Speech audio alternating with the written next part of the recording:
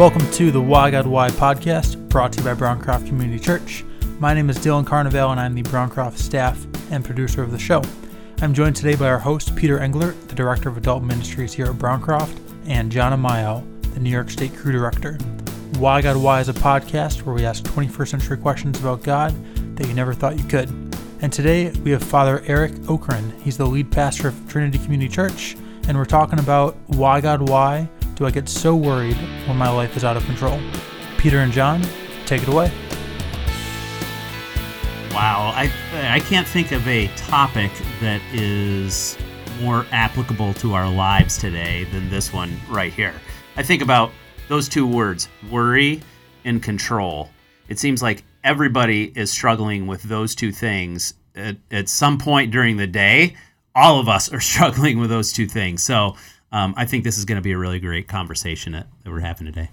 Have you ever met someone that feels like they're fully in control of their life?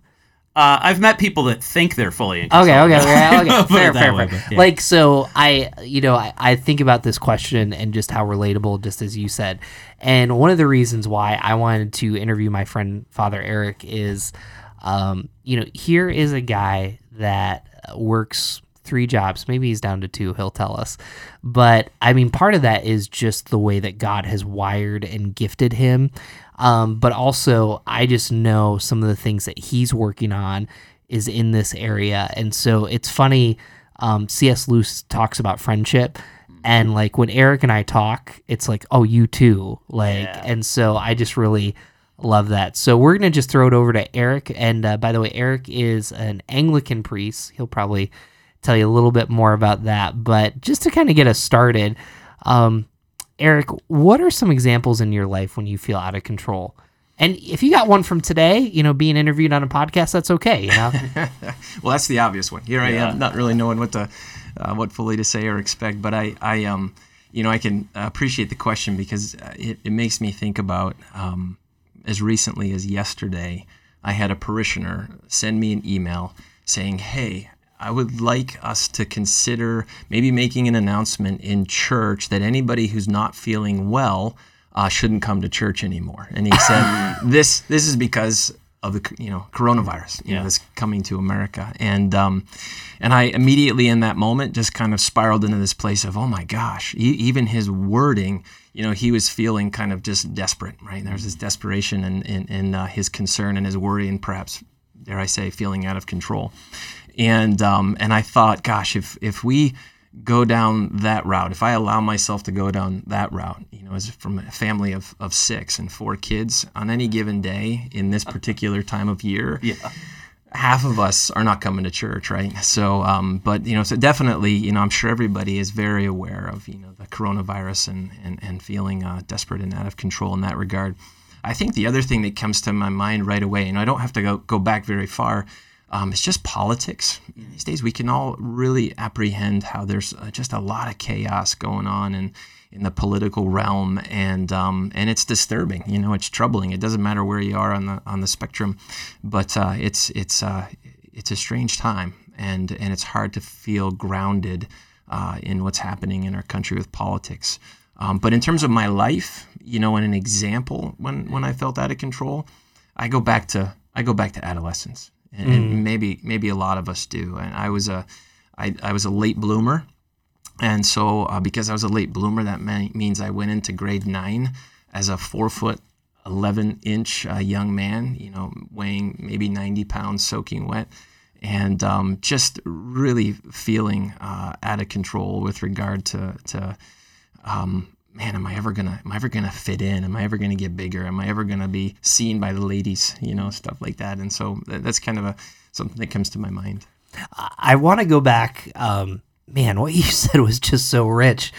John and I were ready to ask questions. But I got 3 questions in what you just said. Right. So anyway, no. So I want to go back to the coronavirus email. Sure. I think all 4 of us here, we've received emails like that, and. Just tell me, what were you feeling before you read that email? What did you feel reading during that email? And then what did you feel after that email? I was feeling fine before the email. I was in a pretty good place. I read the email, and during the email, my heart started to race a little bit, and I was like, oh my gosh, the ripple effect of people not coming to church is really significant. Who's going to volunteer in the nursery if they're feeling sick, and how's that going to impact the families and the kids, and on and on and on and on. But afterwards, I just sort of took a deep breath, and I said, okay, what's a prudential and caring and kind way to validate, the felt concern, but respond, appropriately and say, gosh, maybe we can say something, but be a little bit fuller about not necessarily just if you don't feel well, but if you're having some of these symptoms, like hopefully nobody's going to come to church if they're running a high fever and, nauseous and all those kind of things. I just think, my wife, she's going to love hearing me say this, because 2 years ago, and I've only gotten inches better, but I would get an email like that.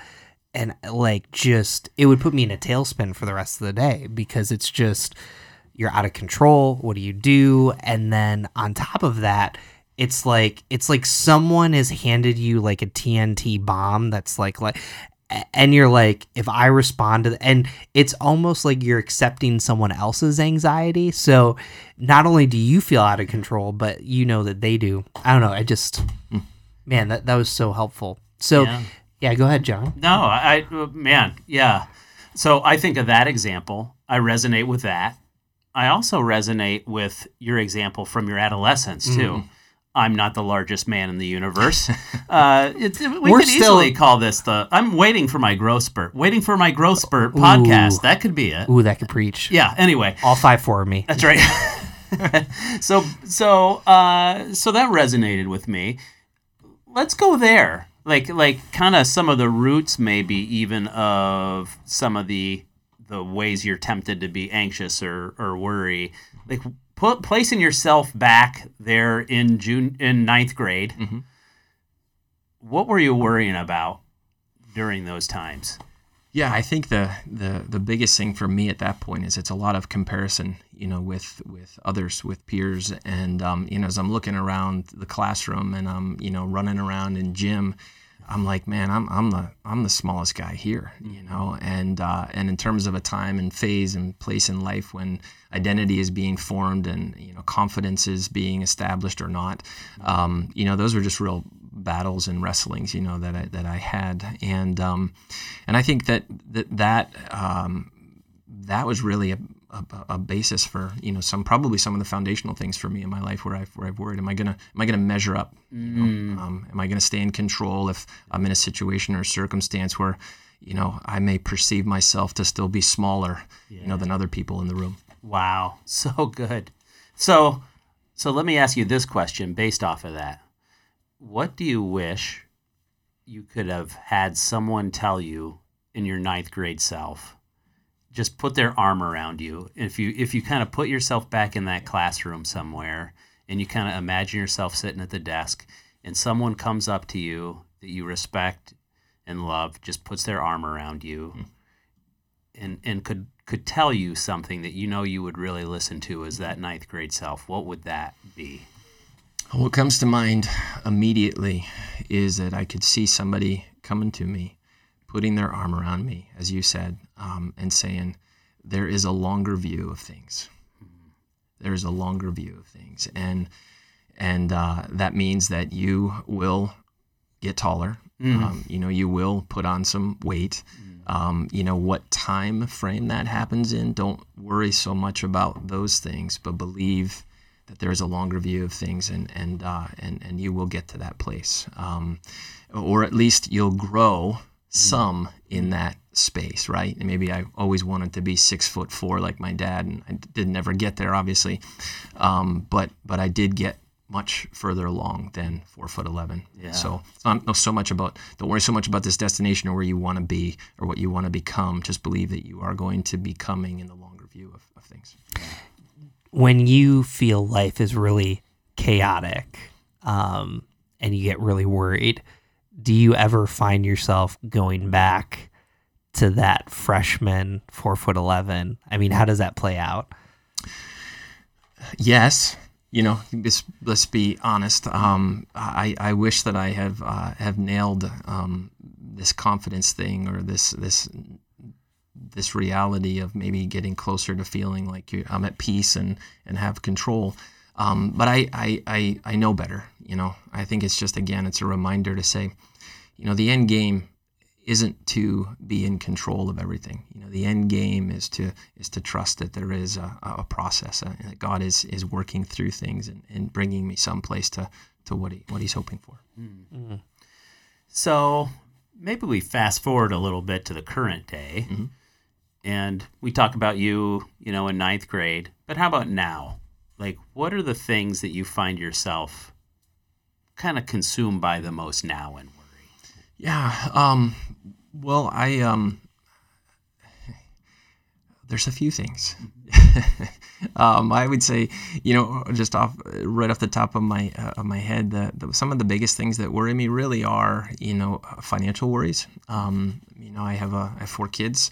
I went through some transitions about 7 years ago, moving from practicing as a school psychologist for 14 years and kind of being in that track of every year, there's an increase in salary, there's fantastic benefits, there's a pension awaiting me when I'm 53 years old, and I can retire, and then just through circumstances, my life took a course where God began to call and pull me towards ministry, and that meant walking away from some of those securities and a lot of the financial benefits of that. So I think even today, I hope that others can probably relate to that too. That we worry about finances. 4 kids, it takes a lot to keep up with the Joneses where I live in Webster with regard to soccer and dance and all those things. And it's really just an exercise of saying, I don't know, God, how's it gonna happen? And I remember when I did move away from school psychology and left it completely in the earlier years before I took a couple other jobs, and just immersed myself in being a pastor, that I just said, God, you're going to have to do this. You're going to have to, I'm not getting out of the boat and having to walk on water by myself. I'm going to be getting out of the boat with my 4 kids and my wife as well. And you got to do it. And I've actually kept a blessings journal, particularly related to finances. And it's amazing the ways that God has continued to provide for my family. And I may worry a lot about it still, but He just comes alongside of me like that person putting His arm around me saying, hey, there's a longer view of things, and I'm right here with you. It's interesting as you bring that up. We put a poll in our Why God Why Insiders group, and we asked people what was the number one thing that they worried about, and they said finances. Yeah. Oh, good. I'm not alone. You're not alone.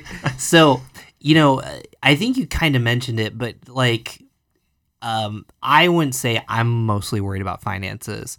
So I'm trying to kind of pinpoint, is it the weekly look at your bank account and it's smaller than you thought? Is it I'd like to say yes to other things, but I know it's kind of you're trying to put your hands in the water? Or is it I know that with some people, some of the richest people I know are the most anxious about money because it's and again, I don't want to be, I think there's a lot of people that are in this boat. I'm not saying it's bad, but if there's $500,000 in the account, there could be $600,000 in the account. Mm-hmm. So, just play into us the everyday life of Father Eric trying to get through that. Well, sure. I don't know how many people in the audience are familiar with the Enneagram. Hopefully some, but I'm an Peter is educating us all. Okay, John, okay. Stop it.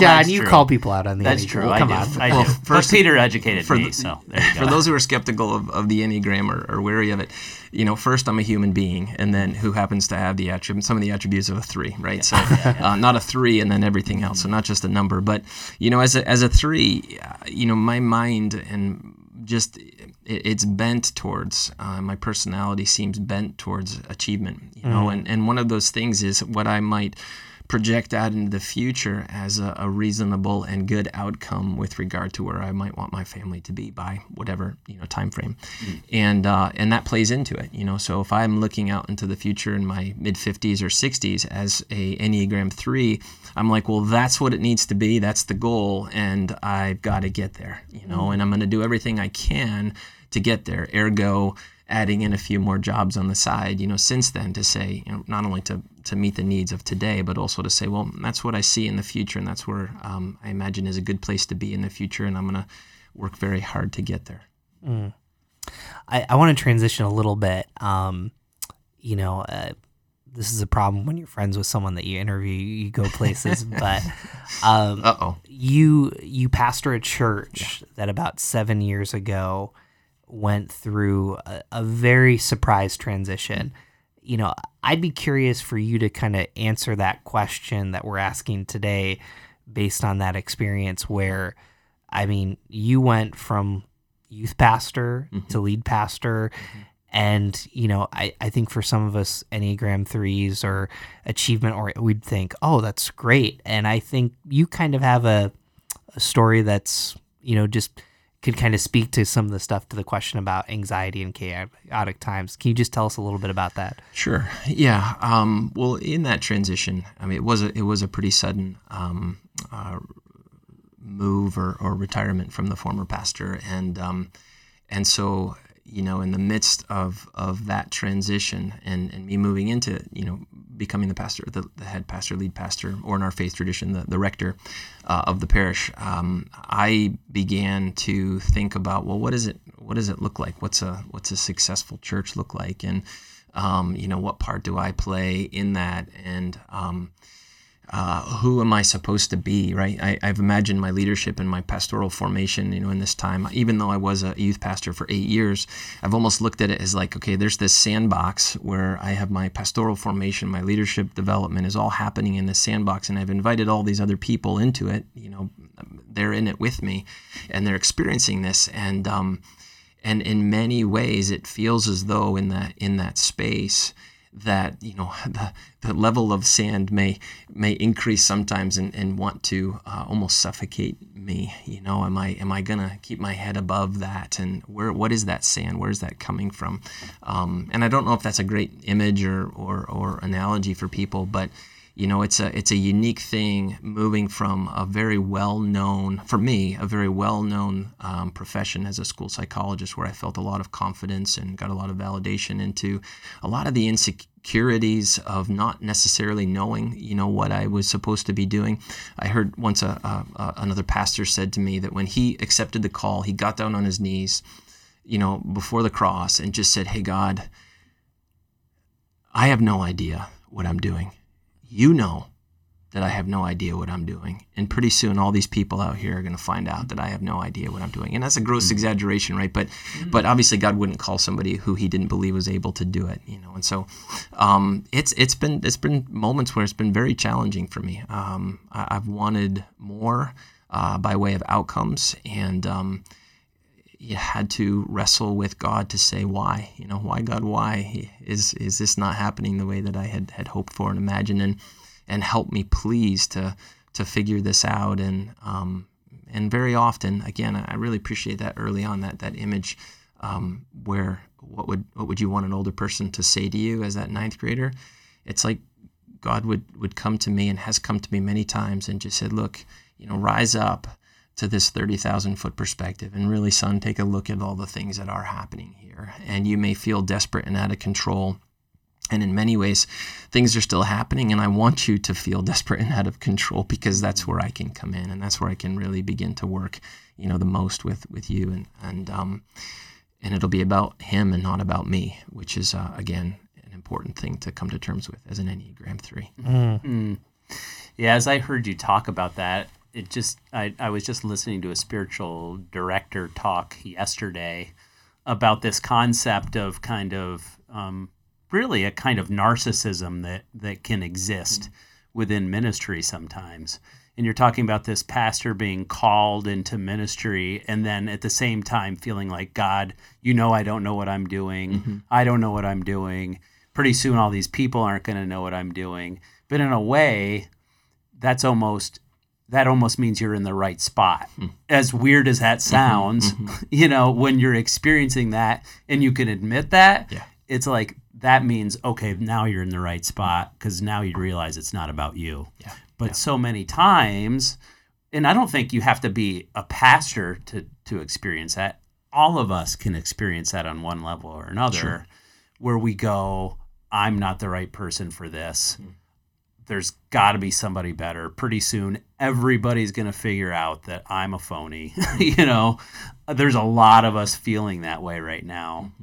How about for those people that might be in that spot, that might be thinking to themselves right now as they're listening to this, man, I feel like I don't know what I'm doing. God knows that I don't know what I'm doing. Everybody else is going to find out that I don't know what I'm doing. What would you say to that person? Yeah, I think that first off, I would say to that person, welcome to the club. It seems like we all are wrestling with this, and I would want them to know, and as well as I need to be reminded by those who I know love me, that this is being grounded kind of in this trust and in this peace that God can offer is a process, again, coming back to that, but also I think it's recognizing our human propensities towards fear and anxiety and worry. And really just when we can see some of those things coming at ourselves and be disciplined in that and trust, again, voices around us, people that love us and care about us and know us as well as we know ourselves or better, just to say, hey, look, I can see you sinking here. Just take a step back and know that we're going to get through this. And to know that I'm not alone in that, really makes a big difference. Having people around me that I do trust can help me.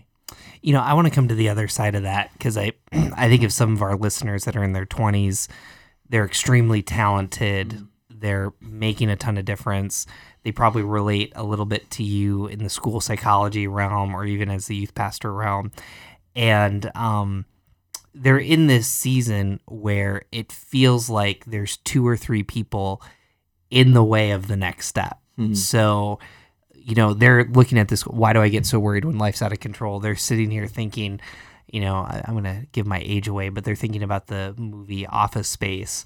And they're like, I am just stuck in this office job, no matter what I do, no matter who I talk to, what would you say to them that when they feel out of control, that maybe their talents aren't being utilized the most, maybe they don't feel appreciated? I think you've probably lived a little bit of that. So what do you say to them? Well, I guess I think of a passage in Scripture, in the book of Romans, and where he's talking to the church in Rome and saying that all things are going to work for the good of those who are called according to His purposes, and in that scripture, what I think of is, okay, so He's working all things. How is He going to do that? And what are His ultimate purposes for me at this stage of life? God, how am I going to get there? What I'm reminded of is actually something that happens in the verses before that, in verses 27 and verses 26 of Romans chapter 8, where it says that we can get there, and that God is working all these things out for our good, because it says that the Holy Spirit is interceding for us in verse 27 and in verse 26. And encourage folks to check that out and just spend some time thinking about that, because that means that I don't necessarily have to just trust in me and that I'm going to make it happen, or that my prayer is going to be fervent enough to get me to that next place. But in fact, God Himself, in the person of the Holy Spirit, is interested and vested and in fact conspiring for my good. So much so that He is praying for these purposes to come to pass in my life, that it's not just dependent upon me. Thank God. He's interested in that happening. I'm going to get pretty personal here. That's all really, really good. If I had your wife and 4 kids here and they said, this is what Eric looks like when we sense he's out of control. And just to be fair, I feel like we probably should answer that for ourselves too, John. Like we can't before me, please. Yeah. Well, no. Yeah, we'll give you time to think. I think the way that I look, we just had a discussion about this. I feel like all these interviews are kind of going together, but I feel like for me, I'm over apologizing. I'm over investing in relationships. Where I physically feel it is I feel a knot in my chest where I just I realize I'm not in control. And, I think the difference too is I'm frantic. Like I'm talking faster. I'm trying to get things done, and I can just I can feel it. The conversations are shorter. I'm a little bit more abrupt. I don't know. What about you, John? Yeah, I definitely resonate with that. I would say I feel it probably more in my gut than in my chest. Like I get very tight, or I'll go from frantic to just kind of shutting down. Like my mind will kind of go into overdrive and then figure out it can't figure everything out, and then just kind of go into shutdown mode and just kind of be, unable to kind of focus on anything for a while. I think when I'm really in kind of worry mode, that's when you could probably see it on my face, kind of the glazed over look, when I'm in pretty severe worry mode. I think that's where I go. Yeah, for me, it's perhaps a little bit more like Peter. Full disclosure, this season of these past 6 months has been pretty just stressful for me, and most of it's actually related to the work of the church and trying to discern where God wants us to be and where He wants us to go. And so for me, the indicator, I actually just had some heart work done. I got a new Apple Watch because my wife wanted me to be able to record my heartbeat when I was having abnormal heart beats, and so a cardiologist had an echocardiogram. So stress and worry can impact me deeply, on a physiological level, and even in terms of rest and sleep, and so if my kids were here or my wife was here, they would say that I am tired, and that I'm I'm worrying so much, or that it's affecting my heart rate even. Yeah. So let me ask this question, because it's something that all of us struggle with, right? All of us worry. All of us have this tendency. I just think of the news right now as we're recording this. Stock market is crashing. Coronavirus, who knows what that's going to become by the time this airs in a few weeks, who knows? Both of those things could be either out of control or they could be back to normal again. We don't know. As we're sitting here right now in this moment, it seems like the world could possibly be collapsing around us if you pay attention to the news, right? So how do you maintain peace while still living in the midst of chaotic circumstances? Whether that's the big, large-scale stuff or the stuff that you're talking about in your own life, where the church that you're giving your life to, you're just trying to go Lord, where do you want this next? Where do you want this to go next? It feels so chaotic right now. How do you get peace in the middle of that? A long time ago, some very wise people had shared with me and it's very practical and very simple, a prayer, and it's a serenity prayer. And the thing is, my humanity may be racing and having difficulty with trust, feeling anxious and all that stuff. But the prayer is a serenity prayer where I can, as many times a day as I need that, and focusing on the particular day and not reminding myself not to get out in the future, but God, grant me the serenity. Grant me the serenity. Grant me the peace. Grant me the serenity to accept those things that I cannot change. The courage to change the things I can. And the wisdom to know the difference. So it's really just so simple. I think a lot of the answers in life really do have a profound simplicity to them. But God, give me the wisdom to be able to differentiate between the things that I actually do have some control over and those things that I don't have any control over.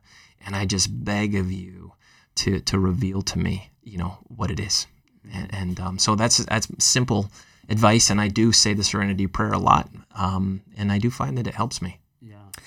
I want to come back to, because that prayer is a great segue. Your like first like 2 minutes gave us enough to talk for an hour. So, the only thing we haven't talked about is the election. And, you brought that up. Why did you bring that up, and kind of what's making you anxious about that? Yeah, well, it's interesting. For better or for worse, I find myself in a place where I just have all kinds of acquaintances, deep, dear friends, the whole spectrum of politics, right? And I just, no matter who I'm talking to, there is just this unrest and this unease, and just disappointment in the other, in the different side, and so I just find that to be such a real and present example. And obviously, it's an election year, and it came to my mind just quickly because that's just the felt reality right now. You cannot look at Facebook, you cannot turn on the news, you cannot pick up a newspaper, you can't listen to a podcast, and not hear some reference to politics. And so how do you find peace in a time when politics is crazy? I remember that there is nothing that's going to happen to me or to us in 2020 with regard to the elections that Jesus and I can't handle together. Mm-hmm. And so that pairs with that idea of politics is crazy, but really, is there anything that can happen with regard to the political arena in 2020 that Jesus and I, or Jesus and us, that we can't handle together? It's putting the confidence in Him and the otherworldly kingdom versus any woman or man who may become the president of the United States of America, and trusting in her or him. It's funny, in my informal Peter Englert Siena poll, like, I feel like at Browncroft, it's like 50-50. Sure. Like, one day I'll have a conversation, this person definitely voted this way, this person voted this way, and, it can feel so hard, and I remember the day after the election, the last time when I was on staff, one person said, "Thank God that He answered our prayers, that we got the president we wanted." And the other person said, "Watch out, we better pray that God takes care of us, because this isn't the person that..." And it's so hard to, like, in the same building to feel that, and to know that, the congregation, and we're all kind of, it goes back to this thing about control. If the person in my party is the president, then I'm good. We're in control. But if it's not, and it's almost like it's this heightened volume, like 30 out of 30 now. So just really, really hard. Well, just to kind of close it up, and you've talked a lot about Jesus, obviously, and alluded to Jesus when it comes to this idea. But the way Peter and I always like to end these podcasts is by looking at Jesus and really saying, okay, Jesus, what do you have to tell us about this subject? And He has so much to say about this subject, I feel like, that we could probably spend, 3 hours just unpacking easily. Yeah, no doubt. Just unpacking that. So we're in no rush necessarily to get through this, but let's pretend for a moment that Jesus is here with us. Well, I guess in theory He is. But let's talk physically here with us, sitting at the table.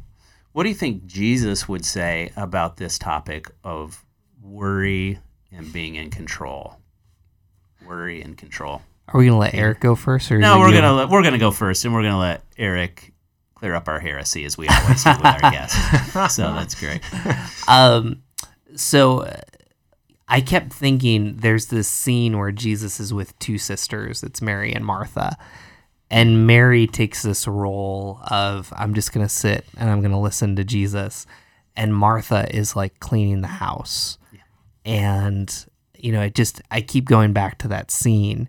And, I think I've told the story about my wife. Like, I'm thinking about all the people here that worry about finances. And when my wife was a little girl, she had two older siblings, and like the family would go out to eat like once every 2 months, like not even crazy. And she would make a comment to her parents and say, "We can't go out to eat because you're not going to have enough money to send me through college." And like, you just think of Martha's role. Here's the Savior of the universe. who said, don't be anxious of anything, worry will take care of it. So, like, all this stuff on worry. And there she is, like, tell my sister to help me out. And I wonder how often we're there, how often we're walking through worry and pain to a place that we're not moving forward. And, I go back to the serenity prayer too. We focus so much on what we don't have control over when God is kind of saying, this is the easier things that I'm calling you to take care of. And how often. So, you can wake up on time, like you can do the dishes, you can check that box off the to-do list. And we're so worried about the things we can't control. And I'd just be honest, probably the biggest thing in this season that's challenged me is there's some places where I would like to be on a personal level, whether it's spiritually, career-wise, even marriage-wise. And like, I find myself like Martha, like, this is a problem. And God's like, why don't you take care of the things that you're supposed to? So I don't know. John, go ahead. That's good. Well, I just think of a passage in the Bible where Jesus has been surrounded by people all day. He goes by himself to pray. And he says to his disciples, hey, I want you to get inside of this boat, and I want you to go to sail to the other side of this lake. And he knows what's going to hit him, but he sends them anyway. And a huge storm comes up. And these are people who have been around boats their whole life, and they know it. So it's an area of strength for them. But yet they are so like overwhelmed by this storm that they can't make it through. And actually in this story, Jesus is in the boat with them, and he's asleep in the middle of the storm. They're trying everything they can, and finally they wake Jesus up as he's asleep in the boat with them and say, help us. And to them, I think they're probably saying to him, grab a bucket. We want you to help us. And Jesus is like, you have so little faith. Because he's like, let me show you who I really am. And he just speaks and the storm stops. And I think how often in my life, and often it comes in areas where I perceive that I'm strong, these storms come up. And Jesus, and I feel like I question Jesus in that moment, and I go, you either don't care about me or you're not strong enough to help me where I'm at. Those are the two things that I struggle with in the middle of those storms. Jesus, you don't care about me. Jesus, you're not strong enough to help me. And Jesus, I think if he were here, would say to everyone listening, no, I do care. I want you to understand that first and foremost, that I care what you're going through. And I think he would also say, and I want you to trust me that I'm strong enough to take care of this. As you were saying before, Eric, that this isn't about, there's nothing that life can throw our way that together we and Jesus can't handle. So that's where I think Jesus would bring us into. Eric, though, I'll let you. I really appreciate actually both of your reflections about what Jesus might say. Thinking about, if I could just add one thing, Peter, to your reflection about Mary and Martha. It's interesting, going back to the beginning of what we were talking about and kind of the longer view of things, that next interaction between Mary and Martha and Jesus, there's a very different Martha present. When Jesus raises their dear friend Lazarus from the dead, Martha is not busy. Martha is the one who's expressing so much more faith in what Jesus can actually do. And so, it's just hope for all of us, right? We may be in that frantic place today, but again, what will happen out in the future if we just begin to trust and believe. But, what would Jesus say about this topic? What I think about, in addition to the great things you guys shared, was this portion of Scripture in John's Gospel, where the scene is the Last Supper. So it's a Passover Seder, that Jesus is celebrating, where he institutes the Holy Communion. And in these chapters, we see there's a lot of turmoil. This is hours before the trial and the suffering and the crucifixion, and so they're all together. And Jesus senses the tension. He knows that there's a lot of questions that the disciples are asking him, and they're concerned, and they're worried, and they're fearful, and they're disoriented.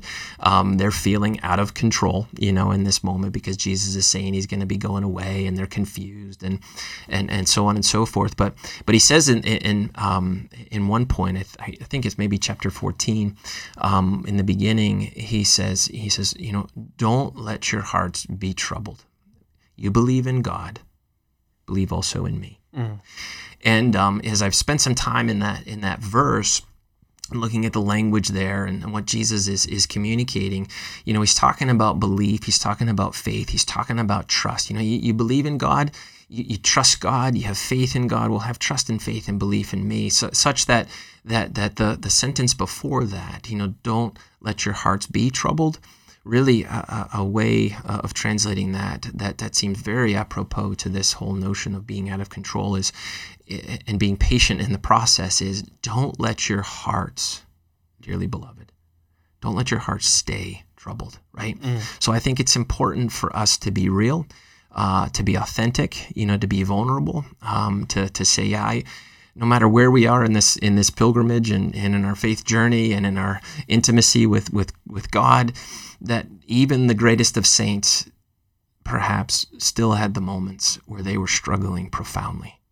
These were the guys who were with Jesus in that boat when he calmed the storm, who watched Peter walk on the water, right? And here they are, really, really feeling out of control.